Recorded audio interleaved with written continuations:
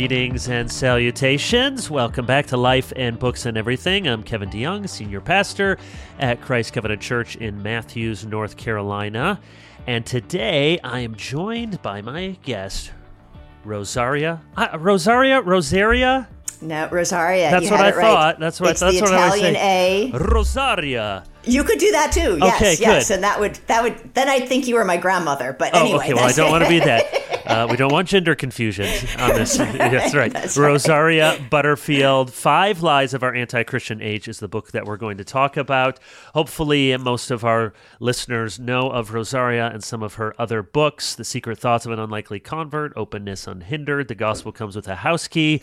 She is an author, pastor's wife, homeschool mother, former professor of English and Women's Studies at Syracuse. We may talk about that. And I forgot about this. You have your PhD from The Ohio State University? That's right. Don't forget that article adjective. They may have dropped the article adjective, actually, since I graduated in the Dark Ages. Oh, no, they still haven't. In fact, they were trying to, a few years ago, they tried to trademark the. Okay, they couldn't do it. But Crossway, who's published this wonderful book, actually, it just says Ohio State University. So there are some Buckeyes that are going to want the Rosaria. I wish that's the only controversy about this book that we could talk about. Yes, well, we won't talk about that one. We will get into many others, but let's start here. And I don't think you get tired of this question, but you're asked it often. But it gives you an opportunity to talk about the Lord's grace in your life. Probably most of the people listening know something about you, but in case there's someone who doesn't, it would be important before we jump into this book. Tell us, how did you become a Christian? Yeah, that is an important question, and I never tire of the Lord's grace in my life. When I was a professor of English and Women's Studies, and I was at Syracuse University, and I was actually recruited, hired, mentored, and then tenured in some ways to make homosexuality look wholesome. And unfortunately, I actually pulled it off. So I was a lesbian feminist activist. I say that because I wasn't just the quiet lesbian next door trying to mind her own business. I genuinely was trying to change the world. What is it? Proverbs 23:7, how a man thinketh in his heart, so he is.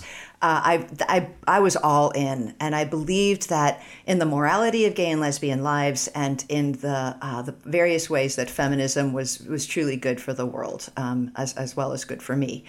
And after my tenure book was written, and totally set at New York University Press, I started writing the book that was on my heart, and it was really just a question: why do Christians hate gay people? Why? What is it like? Why can't people like you just appreciate the person I used to be? And why did you even think about Christians? Had you had that in your background or encountered Christians? Why make that the lodestar of your objection? Right. Yeah. Well, I was a political activist. I testified before New York's legislatures, and I wrote the first policy at the university for domestic partnerships, which then became part of the bulwark of the gay rights gay marriage activism decades later. So I had lots of interfaces with Christians, and it always seemed that we were talking past each other.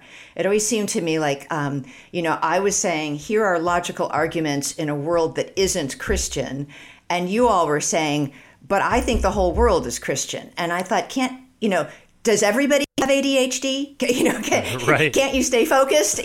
So I really, but I also genuinely wanted to know why you all thought what you thought. So I had a little stickum on my desk that said I'd rather be wrong on an important point than right on a trivial one. And in some ways, I've always kind of lived that out. I also had interfaced with a number of Christians around policy issues, and I was kind of hankering to talk to you all. I just wanted to sit down, have dinner, listen to you. And, I also have never wanted to make straw men in my books and my articles out of my opponents. So it's important to me to hear the other side well enough that I, understand it. So that's why Christians were on my radar. And in the process, I met a pastor, Ken Smith. He's still alive. I talked to him fairly, recently, and 96 years old, Wow. Still very sharp, still rebukes me for various things. And he and his wife, Floy, became I learned that they were my neighbors, and they were willing to just open up these scriptures and tell me why they thought what they thought. And so the really short story is, after, reading the Bible through 7 times under Ken Smith's authority. I wasn't just, reading the message and letting people know what I thought about it. It wasn't that. I was trying to read it in the way that they were reading it so I could understand. And probably eating 500 meals at their house. And just, I came to the saving knowledge of the Lord Jesus Christ. And I learned that repentance unto life was my threshold to God, and was liberty. And that's when life really got messy for me. That's when my life fell apart. That's right. Christianity doesn't always make your life come together. At least not initially. Oh, not for me. I mean, can you imagine being the faithful, tenured queer theory prof at Syracuse, and now you're a Christian, and I've got all these graduate students who are hoping I'm still going to be working with them in queer theory, and I'm saying, well, I'm not really teaching that anymore. I'm teaching Christian hermeneutics, and and also, there were personal questions. How's the Lord going to work with my, at that point, very persistent lesbian desires? How does a woman like me, who I'm a Christian because I believe that Jesus Christ, is in fact our resurrected Savior, and that the resurrection of Jesus is true whether I believe it or not. So that's why I'm a Christian. But how do I fit into this paradigm? So those were big questions and hard questions, and the Lord very faithfully worked all of it out. I don't have everything figured out, but very grateful to God for salvation, and for the forgiveness of sin, and for the liberty that is in Christ, and for my husband, my children, my grandchild, all of that. Have you heard from people over the years as you've shared that story? And just a little plug here, Rosaria is going to be at the Cross Conference. I'll be there. Others will be there. It's a missions-aimed conference for 18 to 25-year-olds. You can check it out. But there'll be a main session, which will be me and Rosaria having a more far-reaching conversation, not just about this book, but about her life. So there's lots of questions I want to ask you. I'll save most of those for that time. But I just wonder, as you've shared that story many times over the years, have you had people say to you, well, Rosaria, I doubt you were really a lesbian? Absolutely. Right. And what do you say to them? You probably were just dabbling, and you didn't really come out of that thing into this new thing. People don't really change like that. Right. Absolutely. Absolutely. And I'll be the first to say that was probably the hardest thing I've ever done, was to leave my lesbian partner and join a church and try to go to battle against a sin that felt like who I was. And so if the Lord gave me a lighter sentence than he's given other people, it's because he knows I'm a very weak woman. So I do not, it was Jane Austen who said, in sarcasm about the women writers of her day, well, my sore throat hurts more than everybody else's. If I had a lighter sore throat than everybody else, it's because I needed it. That's what I would say. I would say that how God liberates you from the entanglements of Satan, that's quite a mystery.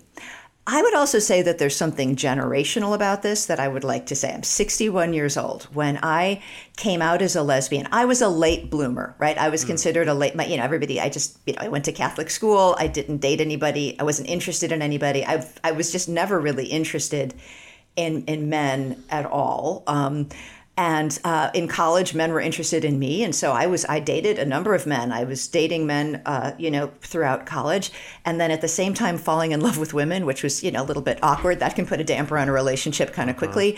But I didn't really, it wasn't a world that was given over to the celebration of all things homosexual. So I didn't really have language for who I was. When I came out as a lesbian, all my friends were like, yeah, we knew it. I'm like, okay. I would say the organizing paradigm for me was something that Adrienne Rich, who was a lesbian poet and very significant to my generation, she had an article called Compulsory Heterosexuality and Lesbian Existence. So I saw my former heterosexuality as a kind of social compulsion, and my lesbianism as a kind of freedom and authenticity. Having said that, I would have never said born this way because I was a feminist and I did not want to get anywhere close to the pathology of homosexuality. I was not sick. I would was happy to tell you I chose this. And so that was part of the language. All of this is part of the language of Freud, though, and that's what we need to realize, that in the 19th century, in some ways, the invention of a new category of personhood called homosexual orientation, that was the first time in the history of the world that anyone would say, this is who I am, right, rather than how I feel. And so we're all downstream from that. But no, I mean, I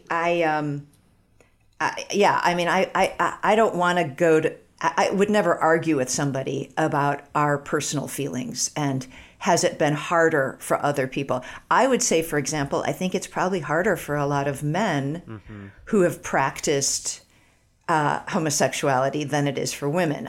Now, I'm going to get probably, might be the first controversial thing I've said on your podcast, not the last, but, because for the most part, women's sexuality is responsive and not initiative. So I think it is harder. I think there are many complexities to the way that sin makes more work for us. But here's what I would not want for people to have. I am 61 years old. I am biblically married. I have been married to my faithful husband and pastor for almost as long as I have been a Christian. That has given me such a liberty to grow in Christ that my single friends who struggle with homosexuality have not had. So in some ways, you might even ask the question, how could I not be more sanctified than I am right now? Yeah. So No, that's a wonderful answer. And before we jump into the book, just I would hate to forget this by the end of the podcast. So I want to ask you this now, because maybe there's somebody listening here who is mired in sexual sin. We could label it homosexual, or it might be heterosexual. Right. What would you say to the person listening, or it might be a loved one they're praying for? They feel like either I cannot really change, or two, I cannot really be forgiven. What do you say to the person with sexual sin who is believed? That gets to the lies, but it's indirectly. What do you say to those two beliefs? Absolutely. Well, to the person who's struggling, I would say that one drop of Christ's blood is sufficient to forgive us from our sins completely. And if you repent of your sin and cling to Christ, you are getting more than one drop of his blood. And you are getting the resurrected Christ, which means that as you struggle, and everyone does, as you cry out the way Paul did, why do I do what I don't want to do? It's the law of sin in me. You are not only clinging to Christ, but Christ is clinging to you. And Thomas Goodwin has the best word picture of that. We are all born chained to Adam. Mm-hmm. And once we are justified by God, we are now chained to Christ. And just in the same way that you couldn't move your chain to Christ, you can't change your chain from Christ. And then our job is to really be to tie in the covenant of church membership with a godly church, and to grow in Christ, and to remember that proverb I think I started with, how a man thinketh in his heart, so he is. The battle is in the mind as well as the body, and as well as the body memories. But it's extremely important, especially in this particular culture, if your struggle is homosexual sin, you need to realize how much Satan is all over this. Homosexuality is the reigning idol of our day. Mm-hmm. You probably feel like you're being torn apart by wild horses. So don't try to find the middle road. That's right. Run deeply into the church. Have them hide you and protect you. And don't feel like you need to be a narrator of all things, how to help other people. You need to just shore up in the Word of God. Now, if you are the mother of someone who is still struggling, or the grandmother. And those in some ways are my audience for the book. It might not come across, but those were the people that prompted me to write this book. You need to learn how to stay connected to your loved one without becoming indoctrinated. And in some ways, the same advice is for you. You can't find that. There is no middle road. That road got washed away. And we can talk about how that road got washed away. You need to go to the center of the church. You need to go to a church that is faithful, and you need to know that the Lord hears your prayers, and you're dealing with not just anybody, but a prayed for child, and that's from those of us who are covenantalists. That's a different category. That's right. So pray Absolutely. with hope. That's a great segue to talk about the book. So we're talking about 5 Lies of Our Anti-Christian Age by Crossway. Thankful for Crossway. I do want to mention Crossway is one of the sponsors of LBE, and a new book just to also commend by David Gibson. There it is. If you're watching, The Lord of Psalm 23, Jesus, our shepherd, companion, and host, forward by Sinclair Ferguson. David is a friend and a wonderful pastor in Scotland, and he's written this book. It's lovely in its design and content, so check that out from Crossway on Psalm 23. I want to talk about your audience. You've already mentioned that, and you've alluded to that likely this is to be a controversial book, and as much... Well, both content, and I'm sure there will be people who say tone. So I had the privilege of writing the foreword, and if I can quote myself for a moment. So the book you are holding, I write, is so important. Make no mistake, this courageous book is bracing, meaning readers will have to brace themselves. You won't agree with every sentence, but it is hard to imagine anyone who shouldn't listen to what Rosaria has to say. Strike that, not what Rosaria has to say, but what God has said that Rosaria knows we need to hear. Rosaria Butterfield is a friend of mine, and she is eager to speak to you as a friend too, if you will let her. She's smart, caring, self-deprecating. You didn't want to hear all that. And here's one thing I hope you'll learn to love. In a world awash in soft heads and brittle hearts, Rosaria isn't afraid to tell you what she really thinks. May her tribe increase. So one of the most important sentences, I think, is actually the very first sentence in the preface. You say, this book is for Christians, especially Christian women, who aren't ashamed of the Bible and its teachings, or who are and want to change. I could imagine someone writing a book like this as an apologetic book, and they're speaking first of all to those who are struggling with these sins, an evangelistic book, a theological retrieval book. So there's lots of different ways, and I think some people who may criticize it may have in mind, you should have written a book that I could give to my very hurt, difficult child who needs, there's that Rosaria who would love to sit across the table with you at a meal, and this is a different audience. Why did you address the book to those persons, and why did you write it in the way you did? Those are great questions. First of all, I addressed it to moms and grandmas because those are the people who stop me at Costco, show up at my house, show up at my church, write to my website, and they are totally befuddled by how Christians became bigots, how the Word of God became harmful, how 78 genders popped up in a world that only has 26 letters of the alphabet to represent them, and also how just not, how a biblical world and life view became understood as hatred, and why we went from talking about consenting adults and leaving them alone to all of this programming targeting children. Dare I say, how we went from allies to groomers. Mm-hmm. And these moms also wanted to know, and I've talked to them, or I've Zoomed with them, or however we have been able to communicate. One grandma said, do I really have a trans child, my grandson, or an abused one? Because my lesbian daughter is now non-binary and thinks she needs to change my grandson's name, put him in tucking underwear. If you don't know what that is, I can, and raise him as a girl to save the world from toxic masculinity. And we live in, and I won't name the state. And that's not even an exaggeration. You're No, not speaking in hyperbole. That really, those words, those things are happening all the time. Those things are happening. These are the conversations. I also speak at school board meetings, Durham County school board meetings, on the subject of transgenderism and parental rights. And that is like going to a psych ward on the night of a full moon.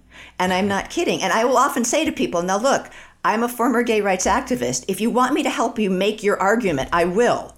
But when you just go up to the microphone and scream, and I'm not kidding you, the things that you see on YouTube are actually happening. And so these moms and grandmas are writing to me and saying, what happened? And it made me realize, and specifically what they're saying is, I'm at a church, the pastor just says, let's major on the majors, but we can't agree about what the majors are. So if Christ is not divided, why is the church divided? And so the book itself really sought to answer those questions, strengthen that community. And I came up with 3 reasons and 5 lies. And the reason for my tone is simple. These are not women who are preacher chick wannabes, just as I'm not.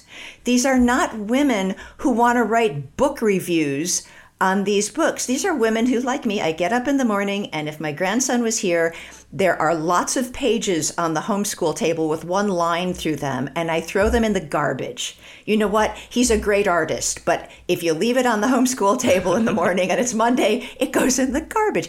And so, as harsh as this might sound, there's a lot of books out there that are just garbage. And I just want to give moms and grandmas like myself the permission to continue doing what we're doing, throwing garbage in the garbage so we can get on with life. Yeah. So 3 reasons, 5 lies. So we're going to get to those reasons in just a moment. You say, just continue with this theme, you say that this book is the necessity of godly confrontation. And I think you do that very well. It is a confrontation, but I think you're true to your own, what you set out. It's not your values, it's what God tells us. Godly confrontation does not include mocking derision. It allows Christians to seek the truth. And it might seem naive or overly simple, but is actually an act of respect. And that, I think, is sorely missing. We have lots of confrontation, especially online, lots of mocking derision, lots of owning the libs or whatever the opposite is with the conservatives. There's lots of that, but actual godly confrontation. And I hope people in this book and on this podcast, Rosaria, can really hear your heart behind it, because you are writing as a sister in Christ, as a mother, as a grandmother. And as you're talking, it's not just a book for women by any means, but you do have in your mind, and you say some things that perhaps will be hard for some women to hear. And it's not that men don't run afoul of these faults either, but for example, you say, I'm paraphrasing, it's toward the front of the book, you talk about instead of following, almost Christian bloggers who tweet about this stuff, go to your Bible, go to your church. And then at the end, I think you talk about, women, sisters, don't use the online world as an opportunity to air your grievances. Now, yes, men can make these mistakes as well, but since you're addressing women, what is it? What's the draw that I think all of us recognize? This is a danger. The online world becomes, the sisters of perpetual grievance, and it's just the way you get accolades. It's the way that you get allies. And then how many women do fall prey? I like your phrase, almost Christian. It's a sort of veneer of Christianity, the mommy blogger world, and there's a lot of good ones out there, but there's some real snakes. That's not too strong a word. What have you seen, and why do you feel so compelled to warn against these things? Right. So first of all, I'm an older woman writing this book, and I'm not on social media because I would be disqualified in the first 3 hours. I don't have the self-control to do this. So I you might say, well, I don't know that you're a good, but here's what I would say.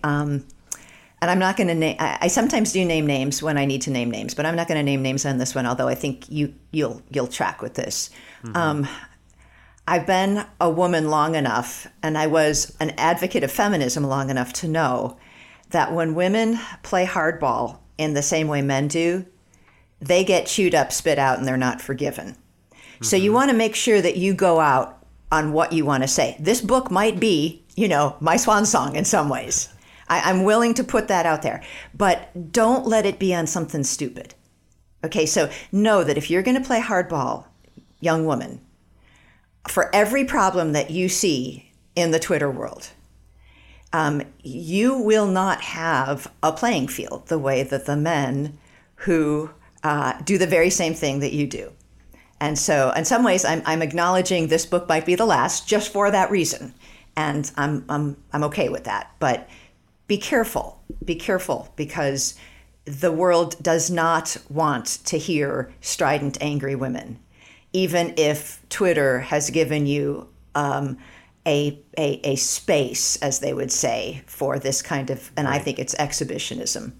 Right. Do you think it's true? Do you think, and I'm curious really, that these two statements are true? One, that when women, you say, go with all the kind of strength and vigor and attack dog as a man would do in the online world. Number one, that they do get treated, even more poorly. And number two, that women also handle it in a different way or don't. I mean, I do think, there's plenty of men who handle it in ungodly ways also, but there are differences between men and women. And I think arguing like men doesn't help women in either respect. So agree or disagree with those two thoughts? No, yeah. I agree entirely. And I would say that's actually why you're seeing such an uptick in the social contagion part of transgenderism among young women. Women have more flexible ego boundaries, and they are less likely to find their foothold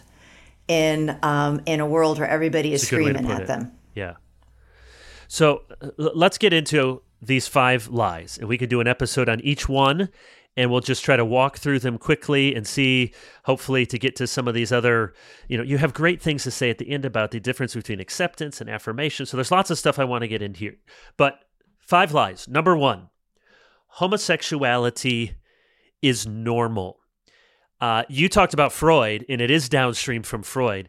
I've said before, when we allow the world to give us the words to use, we don't realize it. So it's the same. It's the same thing. Transgender, cisgender. As soon as you start saying trans and cisgender, you've given away a whole lot more than you realize. You've just implicitly or explicitly put in your mind and other people's minds, well, there's 2 different ways of being. They're equally, and then it's, well, why are you cis instead of trans? Or in this case, why are you heterosexual instead of homosexual? So what do you mean, Rosaria, that we've believed the lie that homosexuality is normal?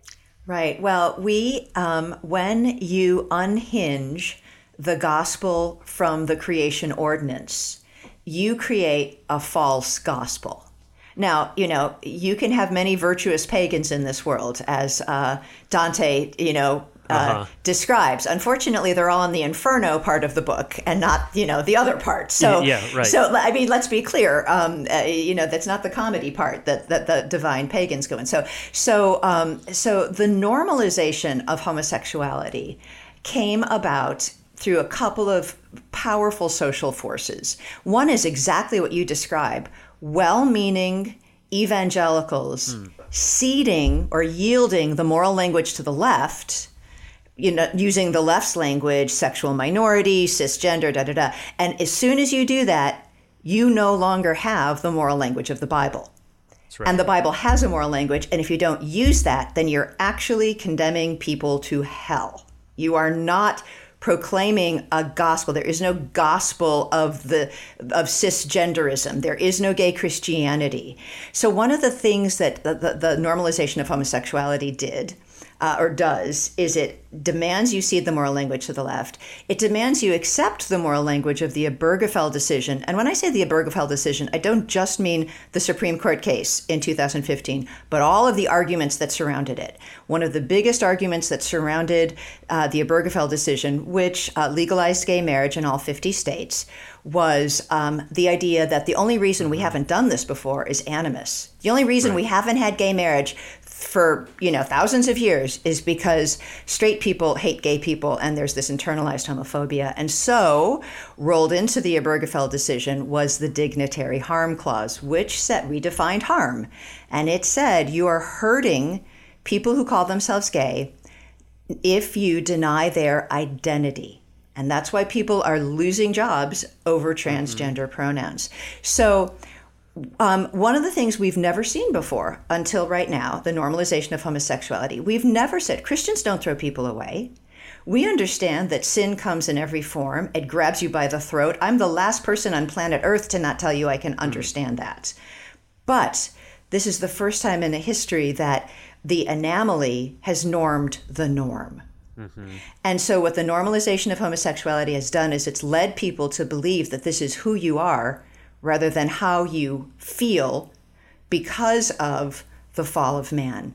It also has created a false gospel that you see in Revoice, in gay Christianity, and I talk about side A and side B, and all of that might be just too deep in the weeds for this conversation. But basically what I'm saying is that we have a lot of virtuous pagans, as Dante would say, running around in the evangelical church. And that makes it extremely hard for people like the person I used to be to actually learn how to hate your sin without hating yourself.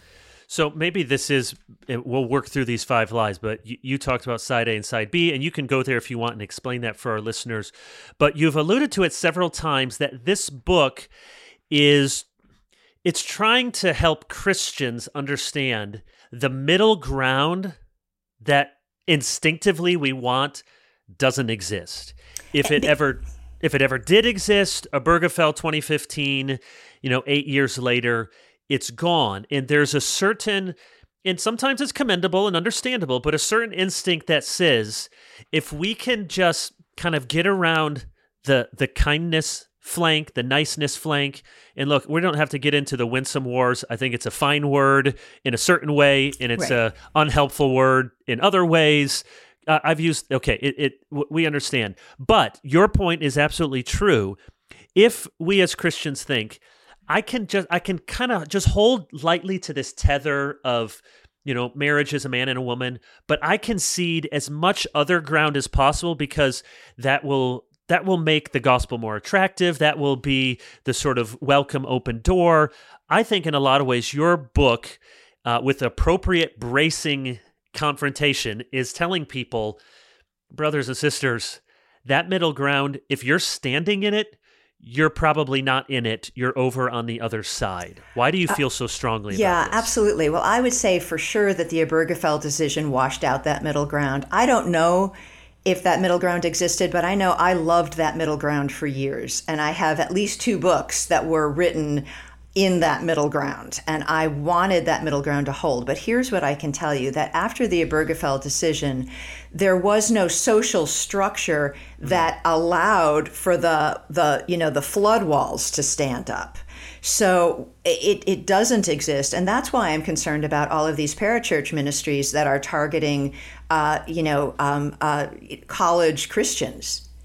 If Cru, RUF, InterVarsity does not recognize that there is no middle ground, then I want them to know you are putting a lot of young Christians at risk. Mm-hmm. And from the material that I've read from all of these organizations, I don't think anybody's got a clue. And specifically, you just have to know what time it is, people. I mean, you and I were from the North. You didn't get up in Michigan or in New York and put your shorts on when it was 30 below zero, because that was stupid.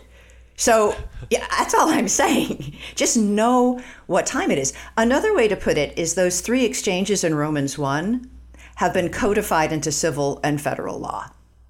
Yeah, that's right. So that's important to know too. We see an exchange of God for for the creature. We see an exchange of heterosexuality for homosexuality, and we see an exchange of truth for lies.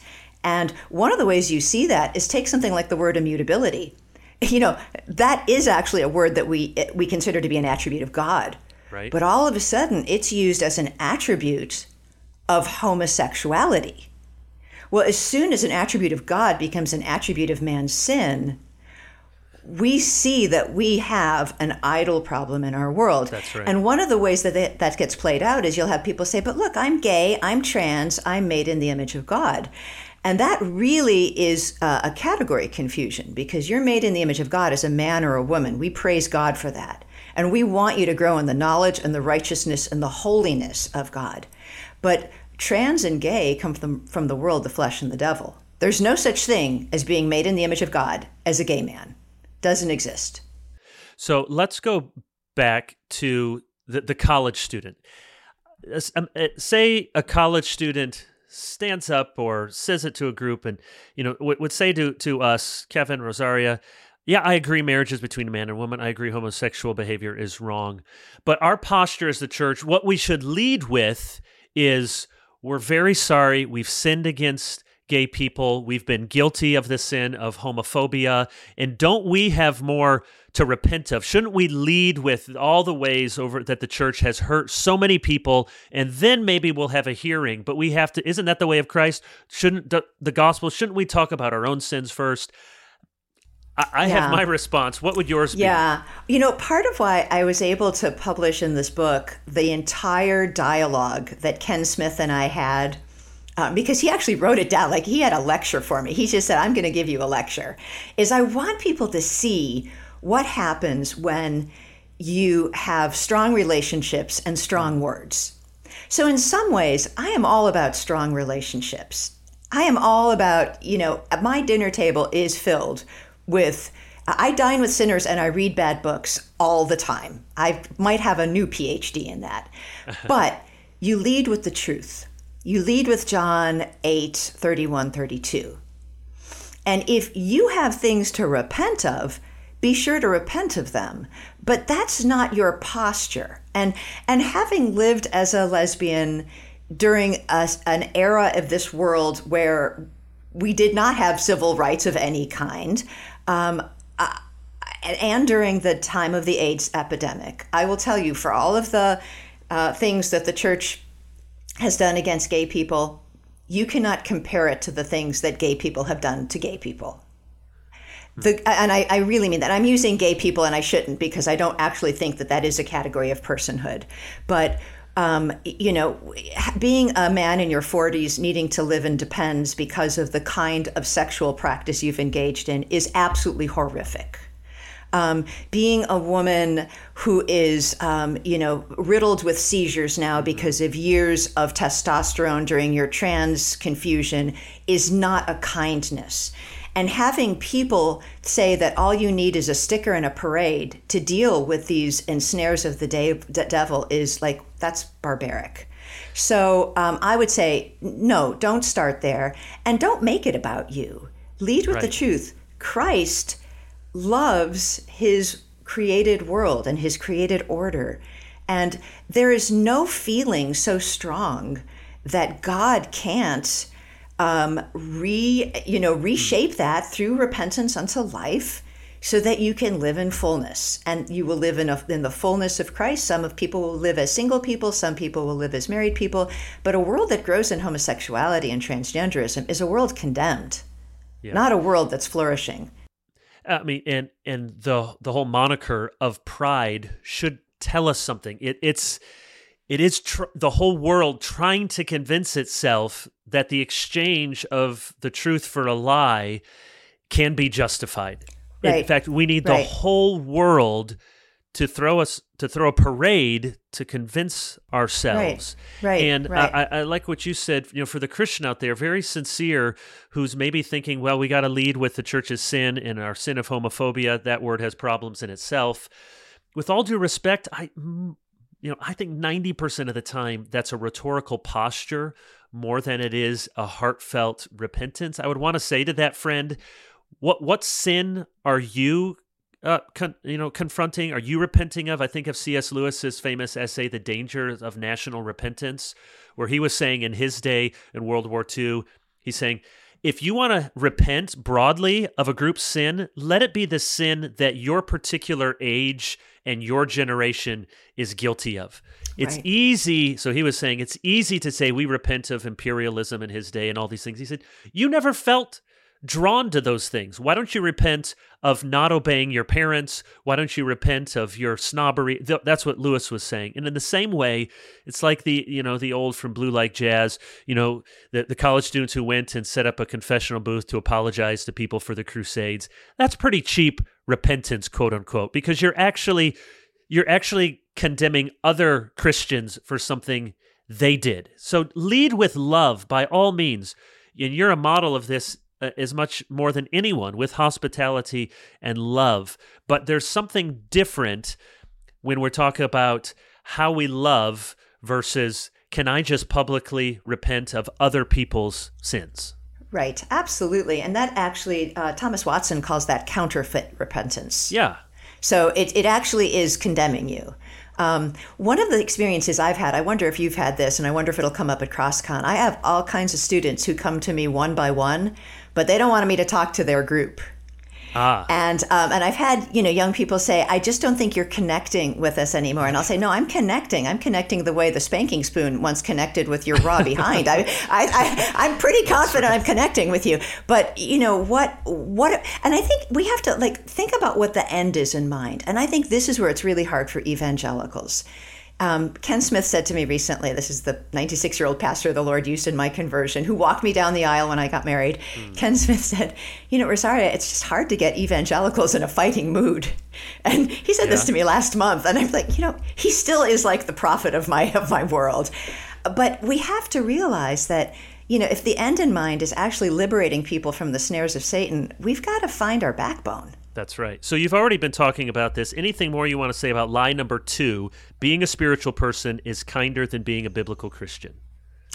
Just that you must lead with the truth, and the spiritual person, that's the anagram, and that can, it is one of the things I've seen from this, actually. I will tell you one of the consequences. If there's one Titus 2 trope I've had in the last 2 months, it's having to say to young women, I think you need to fire your almost Christian feminist therapist and listen to your elders. Because one of the things you get if you believe that paganism is kind is you get redefinitions of trauma and abuse. Right. And you start to believe that you don't need to repent of sin because somebody sinned against you. Well, newsflash, you can be both a victim and a sinner at the same time, and most of us were. And with that language, you said it earlier with the Butterfield, the redefinition of harm and abuse and trauma, and here's the my caveat: yes, abuse is a real thing, trauma is a real thing, but the vocabulary has become so expansive and so ill-defined and ambiguous, and it's almost entirely upon the person's experience to define or to self-label. So what may be necessary discipline or may be run-of-the-mill sin that needs to be overlooked because it's a glory to overlook an offense, everything is now received. This is why we have mental health crisis. One of the reasons is because we don't know what to do with normal states of frustration, disappointment, hurt, or even understanding that sometimes we bring the hurt upon ourselves, or it's a necessary, sometimes you have to break the bone before you can reset it in place. How do you talk to people about this with all of the necessary guardrails that people genuinely can be hurt and sinned against, and yet we're living in a time where just a lot of silliness, it seems to me. It is, and it's very dangerous for women. It's extremely dangerous for a woman to go around thinking that she's been traumatized when actually she's in an adulterous relationship and she needs to get out and repent. And there's full forgiveness and repentance. So it's extremely dangerous. And it's extremely dangerous for the church. I mean, as a pastor's wife for many decades, I will tell you that Satan's widest angle on your church is its most unhinged woman. So, and the way that women get unhinged right now is all of this kindness therapy. And so I spend a lot of time saying to young women, get a grip. Get a grip. And how do they respond to that? Well, I do it one by one. I think that if you have a strong relationship with a person, you can have strong words. But I think we need to be willing to hear strong words because it's impossible. I mean, I know one woman who was truly, churches are a mess. So our church is no different than anybody else's. But, my husband's the pastor and he'll say, so-and-so says she doesn't want to hear, hard things from the word of God. She just wants a hug. And he's like, yeah, but if I gave her a hug, she'd say I sexually abused her. So I can't, what I mean? You can't win. So I think Titus too. I think we need mature women. And that's why I wrote this book.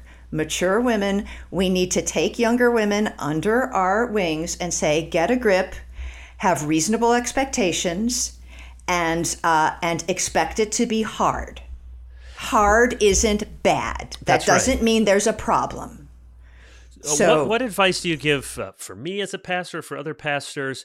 Because I hear what you're saying, and I think so. As I preach God's word, I need to preach it all. I need to preach the whole counsel of God. I need to apply it to men and women. I also think it would be unwise of me to say from the pulpit, young ladies, get a grip, because that lands on people in a different way. And instinctively, I feel like there's a different way I should communicate. Do you think that's pastors being sensitive to male-female dynamics, or are they too cowardly? Who can tell young women to get a grip? Is it 61-year-old women? Is it everyone? Well, I think it can be everyone. I don't know. I mean, Kevin, I'm 5'2", 115 pounds. Yeah. I don't think you can actually stand behind me. I don't think I can protect you. We've been on a stage before. You're a big guy. You played basketball. And are you frustrated by this? Are you frustrated? You look at the Presbyterian world. Does it feel like there are men who are Rosaria? You go out in front and you say it, and we'll get behind you. Well, I usually poke at the people who do that, and I say just what I just said to you. Yeah. So I don't mind it. I think this is we're in a pretty scrappy place right now. But I think the word of God equips everyone, especially preachers, to preach it powerfully and well. And I would say you can do that with appropriate caveats, and even with. But I think the weak link, I don't know, but I can't tell. I'm married to a pastor. I am so grateful to be married to a pastor. I can't tell you how I need daily biblical counseling, sometimes hourly. So, you could pray for Kent and all that. But what I do know is that the missing link, I would say, is the women of my generation. Mature women need to take younger women in Titus 2 fashion and say, value what is good, love your husbands. Submit to your husbands. If you don't have a husband, desire to have a husband. That is a very good thing. Don't listen to what the church is. I mean, there's a particular way that the church is valorizing singleness and loneliness that is bizarre to me. It is so baffling to me. And so don't be afraid to just give people, be the grown-ups. The grown-ups need to enter the room. And we need to enter the room of the church and the room of the podcast and the room of the school board. And we just need to be the grown-ups entering the room now. And you know what? People are not going to be happy. Right. Let me mention I want to get to several other things. So let me mention these lies 3, 4, and 5. You can hit on all of them or pick which one you think would be most important. We've already touched on all of them. Lie number 3, feminism is good for the world and the church. Lie number 4, transgenderism is normal. And we really haven't talked about lie number 5. Modesty is an outdated burden that serves male dominance and holds women back. Okay. Which one do you want to talk about? Well, I'm going to make the link between those 3 things. Yeah. Okay. The link is a feminist understanding that biological sex and cultural gender are separate, and that they can operate in separate spheres, and that you can create an identity based on your gifts, your cultural understanding of yourself that is separate from your biological sex.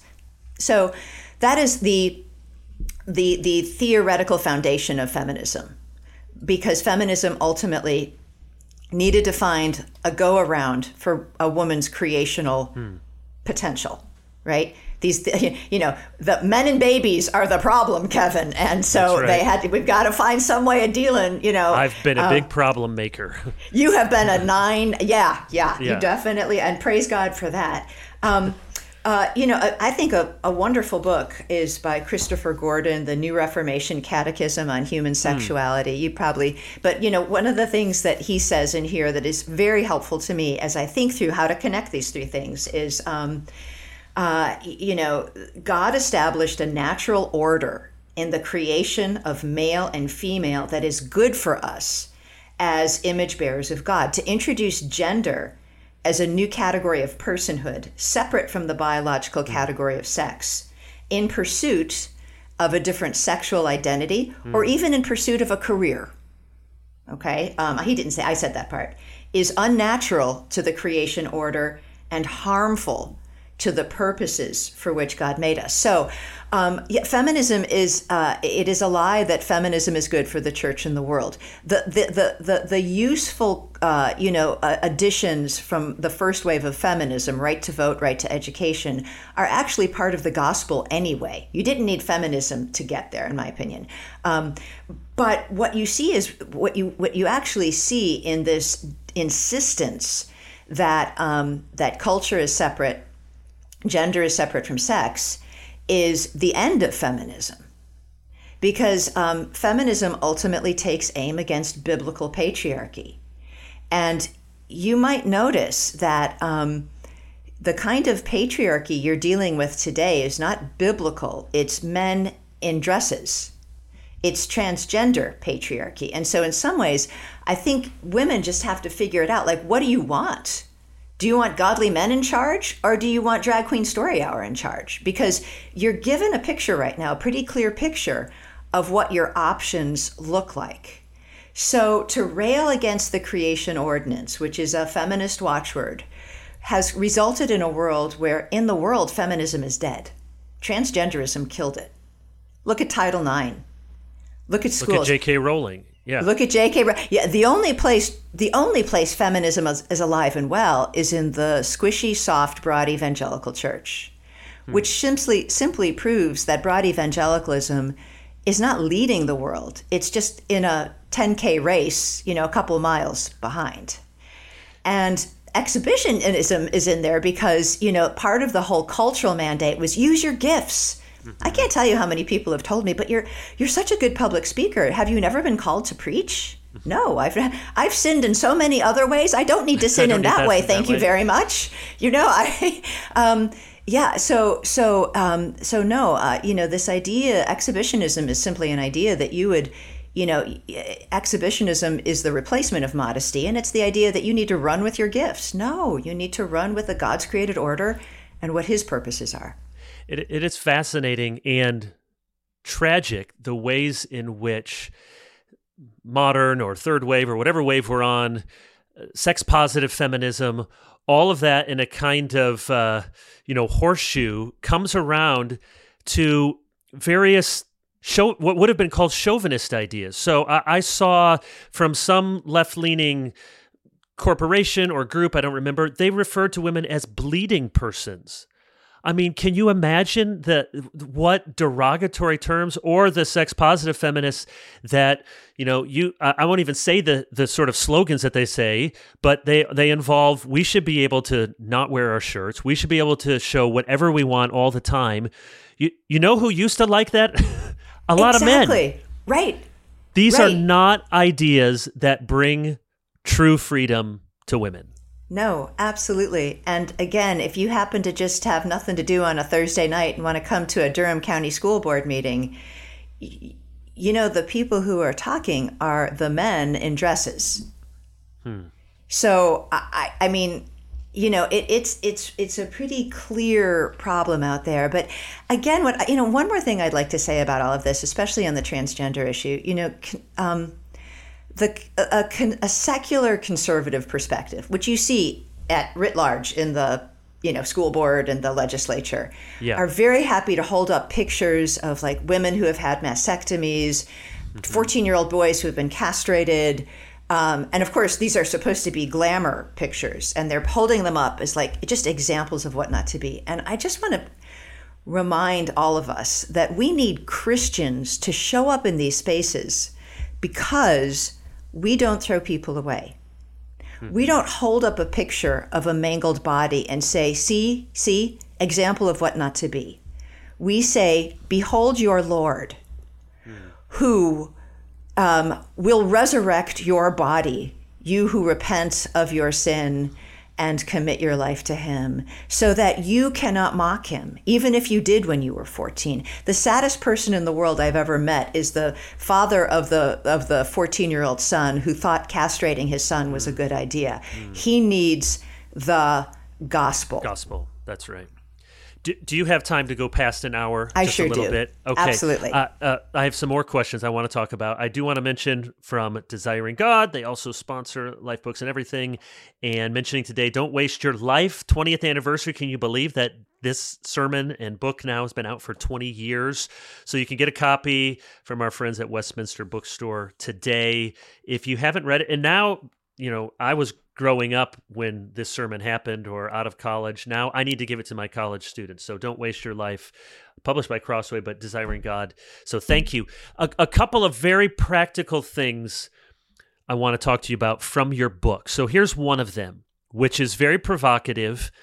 And I agree with you. And it's easy for me to say, I've thought this for a long time. You won't know if it's true or not, but I have. And you're helping me now to bring it out. But you give this very countercultural, the whole book's countercultural, but this is even countercultural for Christians. You question the whole idea of coming out of the closet.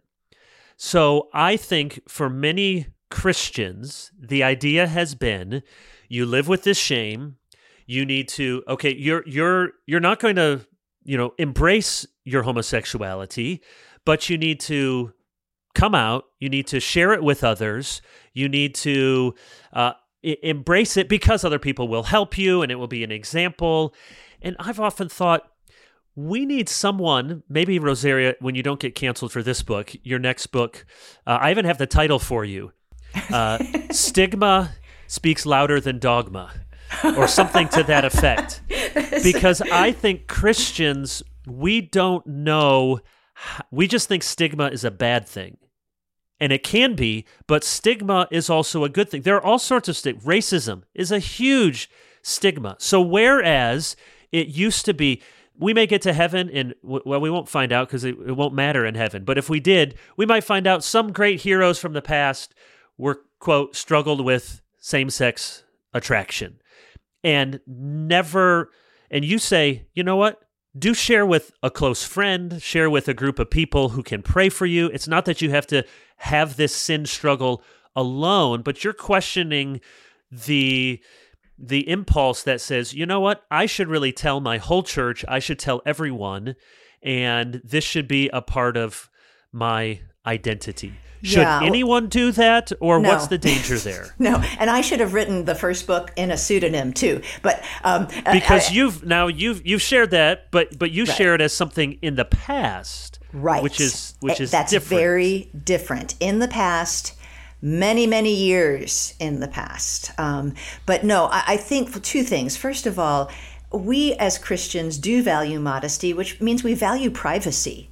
Things that happen in privacy are valued. Friendships, intimate conversations, things that. But we live in a world where everything is blogged about and tweeted about, and we're such exhibitionists. We can't get anything done in privacy.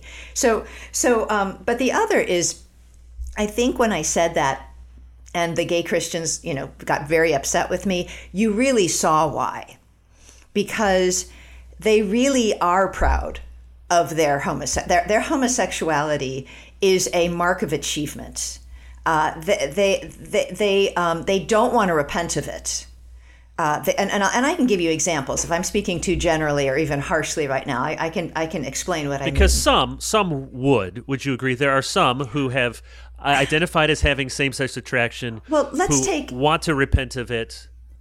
Yes, but let me give some examples. Let's take somebody like Wes Hill, who says, I don't need to repent of my homosexuality because this is how God made me. Right. I need to sublimate it and use it to the glory of God. And furthermore, we all need to come out of the closet because we are we are the Gentiles of the new church. We are we gay people, quote unquote, are the Gentiles coming into the kingdom. And so in some ways, when I said that, I provoked people like Wes Hill and Nate Collins and Greg Johnson to show that actually what they don't want to do is repent of a sin. And they don't want to repent of a sin because, I don't know why. I can't speak for them. But here's what I can say. And again, just quoting Thomas Watson, if you don't repent of sin, then you aren't a Christian. I mean, let me say that really clearly. I can't read your heart, but I can read your books. And if you coddle your sin and say, well, this is the no-fly zone. You can't touch me here. It's not a sin. I'm not having sex. No, but desire is an action. The Westminster Confession of Faith makes it a helpful distinction between an unchosen sin and the motion of our sinful heart. It says both are sin, all the motions thereof. And if I can say that I think the PCA Sexuality Study Report did a good job on this. I know other denominations have done reports too. I was a part of that one, but I think we stated very clearly that we don't, as Protestants, hold to the Roman Catholic view of concupiscence, that you have this kind of tinderbox of the heart, and it only becomes sin when you give knowing volitionary assent to it, even the motions thereof of sin. I've put it like this, and maybe I got it from someone else, I don't remember. Is homosexuality gift, disability, or sin? So for some people, it's a gift. Okay, I'm not going to act on it, but it's a gift to the world. It's a gift to show the obedience to Christ. Or is it a disability? It's like some people have dyslexia, some people have a limp, or is it a sin? Because that puts it in the category of something that can be repented, needs to be repented of, and also here's the good news: that can be changed. Maybe not fully in this life, maybe not quickly, but God gives no promise that He heals broken bones. He does give a promise to change us from one degree of glory to the next, to become more like Christ and put our sins to death and live in Him. Right. And I would say one other thing. We would hear about more people who had struggled against homosexual desires, repented, grew in the grace of God, are now biblically married, have a bunch of kids, are very happy. We would hear about that if we didn't have such condemnation around that. So I talk privately with a boatload of people from that situation. And I would say, because we do believe that concupiscence, we do believe that sin is sin, and that we must repent of it, whether we, chose the form of original sin that Adam thumbprinted on us. But I would say something else too, and that has to do with this cultural momentum that says people don't change is impossible. I don't know anybody biblically married who isn't a sinner. I've been a pastor's wife for a while. I just don't know anybody biblically married who didn't come into their marriage with some indwelling sin that needed to be dealt with. And I want to just challenge people to understand that the indwelling sin of an unchosen homosexual desire is actually no different. God can handle that, and God can handle that and bless your marriage. I want to share one other thing, and that is the disability camp is very quickly becoming the side A, let's get married. And someone very dear to me from that camp, someone who would, I'll just leave it at that because she probably doesn't want me to say anything that would make it known who she is. But she came to me not so recently and said, Rosaria, it makes me really sad. So she's now, quote unquote, gay married and part of a gay activist church. And she said, Rosaria, it makes me really sad that one of us is going to hell. And I thought, well, it does make me sad, but I'm just really curious. Why do you think I'm going to hell? Yeah, which one? Which one? And why do you think I'm going to hell? And she said, well, because you lay heavy burdens on the necks of gay people by asking them to repent of a sin that isn't a sin. And I realized when she said that the real area that Christians need to move into is the area of anthropology.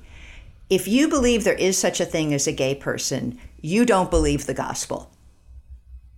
You don't believe Genesis 1:27. You don't believe the seeds of the gospel are in the garden. And you don't actually believe that you need to love your enemies. You just need to you just think you need to pretend your enemies are your friends. So I agree with you. Let me push for some clarification, because I could hear somebody would say, "What do you mean, gay people? My daughter, my son came out. He's gay. Right. That's what he is." Right. So you're not denying the existence of people who have homosexual experiences or feelings. Right. You're saying something of about which identity. I was one. That's right. So what do you mean a gay person? Yeah. Not identity. That's something we could talk about. I'm talking about anthropology. Mm-hmm. I'm talking about ontology. I'm talking about personhood and image bearing. God did not create anyone to be gay. Right. God created male and female, Genesis 1:27-28, for a procreative purpose. And God doesn't create you talk about in your wonderful book, patterns that preach, right? Patterns are purposeful. They aren't just there as a museum piece. And so there is no bearing the image of God as a gay person. So I'm talking about anthropology, not phenomenology or lived reality. Yep. But this is going to be the terrain the church has to deal with. And let me get back to our parachurch ministries on college campuses. Because there are people who flee from those, and they show up at the Butterfields.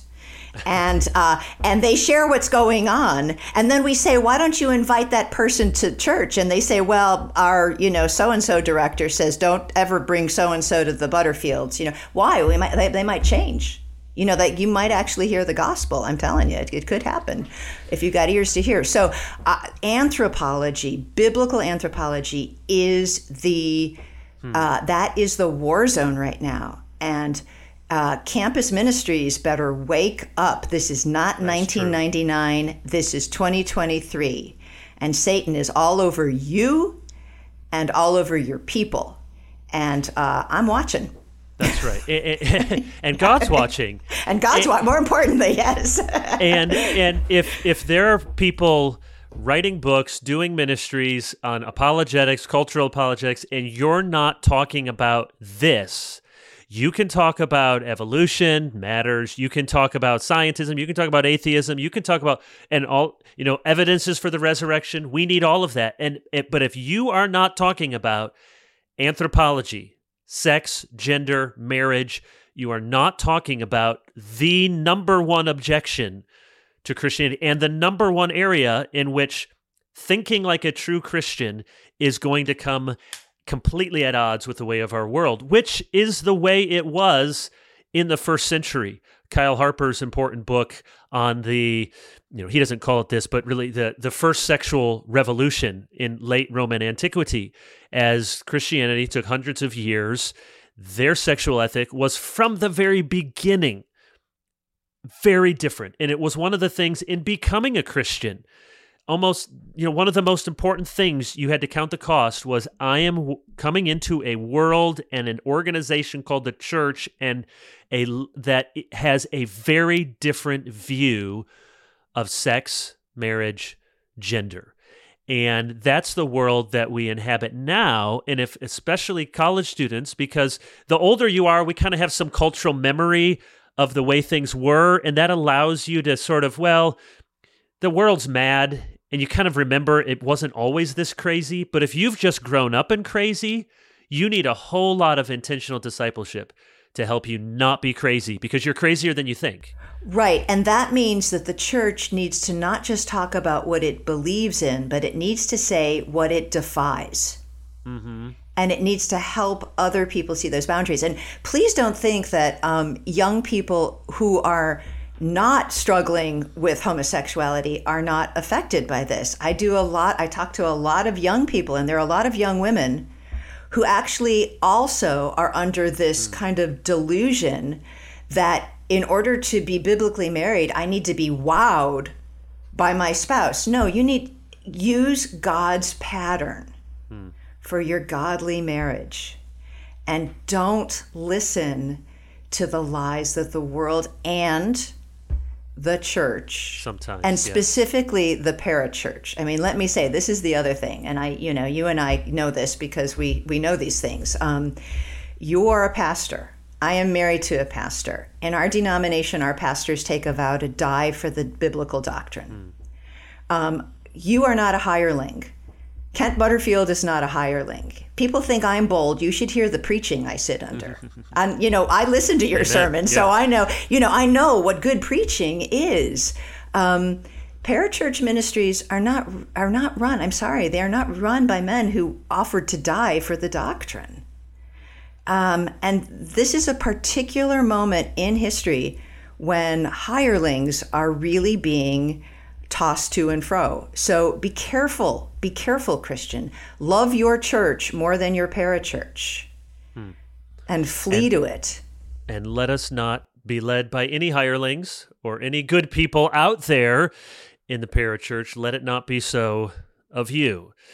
Let me talk about I have time for two other things. One, I think this is really important, and you hit on this. You quote this therapist talking to someone about transgender daughter. Would you rather have a dead daughter or a living son? Now, you have had this thrown at you. I have had it thrown at me. We've had it thrown at our church and our school for standing for biblical sexuality. And it goes all the way back to the 70s and 80s. It has been part of the strategy in the sexual revolution from the very beginning. And I think it's the hardest on a visceral level for Christians to know how to respond to, because it goes like this, whether it's homosexuality or now transgenderism. But do you understand that if the way you think and the things you're saying are going to lead people like me to self-harm, or my friends are going to commit suicide, and Christians or just human beings don't know what to do? Okay, the last thing I want is to have someone's tragic death, that blood on my hands. And so the instinct there is to recoil. Okay, I'll back way up. I can't talk about any of this because you're about to commit self-harm, or the people you know. And so I guess we'll just have to go underground with this whole conversation. I think that very practically is one of the biggest defeaters. And how do you address it? I have two answers to that. If I'm speaking to the church and I have like a mom coming to me and saying, this is what my daughter's saying, and I'll say, yeah, blackmail's hard, isn't it? First of all, that's blackmail. And it's very hard. It's hard when somebody's trying to blackmail you. But no, the Bible says cut off your evil desires, not cut off your testicles. Seriously, you're not supposed to cut off your body parts.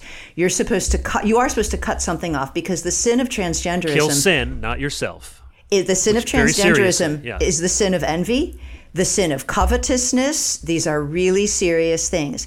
But when I'm before the legislature and I have, Equality North Carolina in my face and the camera's rolling, I quote the American Psychological Association that says in 73% of the times, gender anxiety among children is restored naturally by natal puberty if social transitioning, hormone blockers, and surgery is not introduced.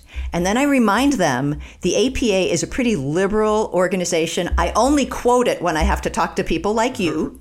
Right. Okay, my numbers are bigger, but I'm going to scare you anyway. How do you account for that? Right. And then they cry. And I'm not kidding you. I mean, because you get your 3 minutes at the microphone. We had this at the last school board meeting. The woman who came behind me just literally stood up at the microphone and screamed. And afterwards, I went up to her and I gave her my phone number. I said, I am so sorry. I obviously hurt you very much, and I don't mean to, but I can't understand a word you said. She did say she was a licensed Durham school teacher. That should give everybody excitement about sending your kids to the public schools. But anyway, I gave her my phone number. I said, if you would like to come and just tell me what's going on, I'll meet you but you just have to use your words, and I want to hear what's on your heart. Got back in the car, my 20-year-old son was with me, and he said, Mom, the last time you told me to use my words, I was 4. Use your words, yeah.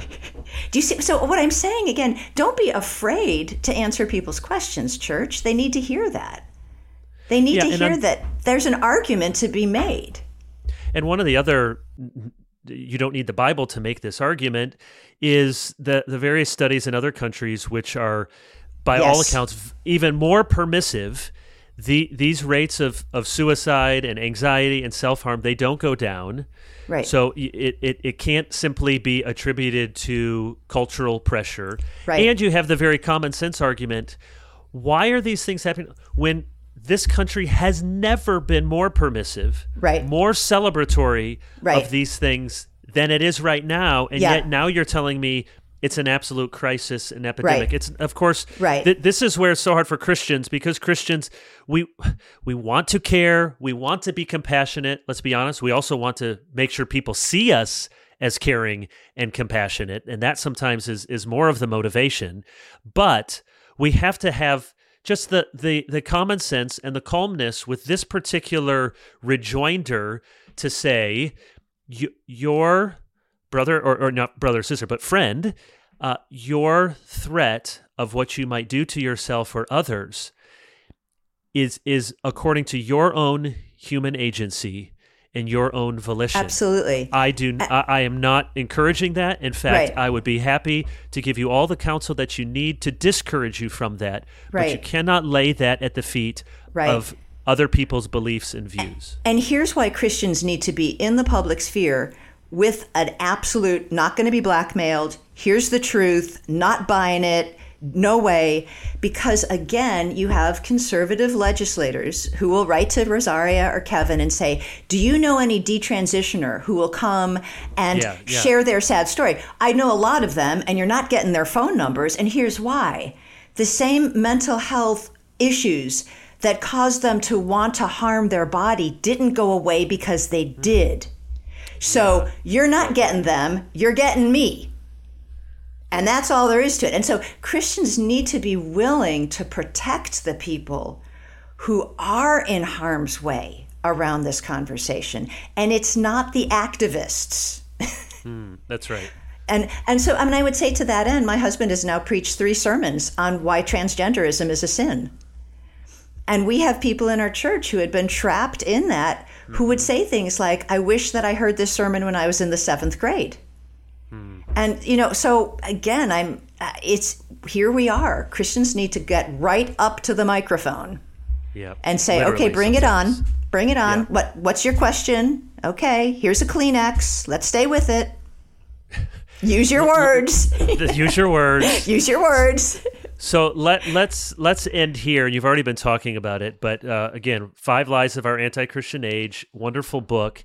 The afterword is really, really good, and some people will want to go right to the afterword or consult it because it's really practical, and you get to, and we don't have time to get into it, but you have some great responses, some principles to apply as you seek to accept without approving your prodigal. So that's where many parents and grandparents are.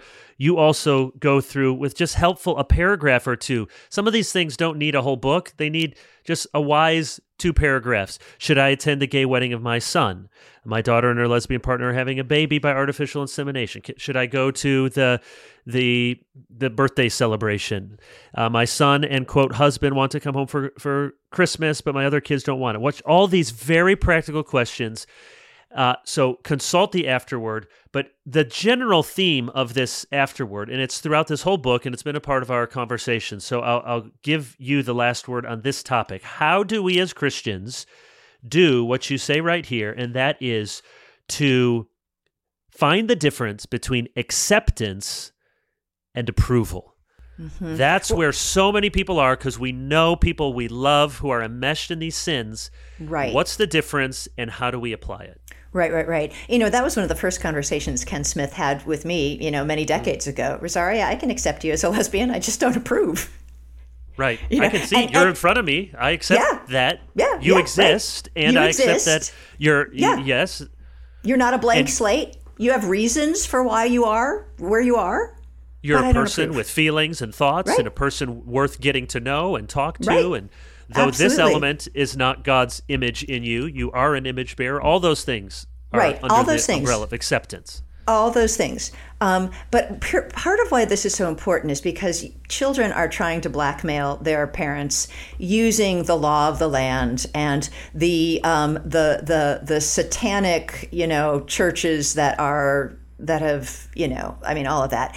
And I think one of the things that we need to realize, and it's Proverbs, I think 29, the fear of man is a snare and the fear of the Lord is safe. So parents, don't fear your child. It's a snare. A snare is it's an instrument of execution from which you can't extract yourself. So don't fear your child. Fear 19, the Lord. The fear of the Lord is pure. It is clean. Yes. And so I have two appendices in the back. One is how to read the Word of God, and one is how to deal with your prodigal. And they go together. And I'm so glad all the pushback I get from this book, ultimately, the biggest is like, well, she thinks the Word of God is the Word of Christ. And I'm so glad. I'm like, thank you, Miss, egalitarian, for arriving at that conclusion. That's right. What we're really disagreeing about is how to read the Bible. Mm-hmm. And then our disagreements about women and men and homosexuality and transgenderism, that all comes downstream from how to read the Bible. But what I tell parents all the time is you get to be sanctified in your ignorance. Okay, you don't need to have a PhD in queer theory. And in fact, I strongly recommend that you don't. You don't. That's not going to be helpful for you. Yeah, that's not the answer to helping your daughter. No. It is not. You can be sanctified in your ignorance. You can see if your daughter has a new gender pronoun, she better define it for you, because she's in a rough spot, because we only have 26 letters to describe 78 realities, apparently. That's tough. So you need to be sanctified in the Word of God, the pure Word of God. But each of those, questions that parents ask me are repeated questions. I didn't put anything in that appendix that I haven't been asked, more times than I have fingers and toes. So hopefully that will be helpful to people. The Word of God is your guide. Be in a good church. Be faithful in a church. Repent of your own sin, but don't be beleaguered by what the world calls a sin. Right. The world, we're in an upside down world. We're in a world where the codifications of Romans 1 have now been, in law of the land. So, know what's right and stay there, and surround yourself with a pastor who can really help you in that way. That's a great place to end, because it's so clear in your book, and it's a real note of hopefulness. It's easy to see these are dark times, these are confusing times, and yet in that little closing monologue and shot throughout your book is this realization, you know what, in the deepest level, it's not new. And the answers are not revolutionary. Mm-hmm. Believe the Word of Christ, worship Christ, be in a good church, pray, be surrounded by good influences, grow in godly wisdom, repent of your sins. So just to the people out there who, and everyone, we all know people we love who are struggling with these sins. You don't have to get a PhD in these things. Please don't. You do need to be a growing, godly, courageous Christian. And that's why I so strongly commend this book. I was glad to write the foreword for it. Thank you, Rosaria. 5 Lies of Our Anti-Christian Age. Thank you for being with us. Thank you, Kevin. Lord bless you. Thank you for listening to Life in Books and Everything, a ministry of Clearly Reformed. You can get episodes like this and many other resources at clearlyreformed.org. Until next time, glorify God, enjoy Him forever, and read a good book.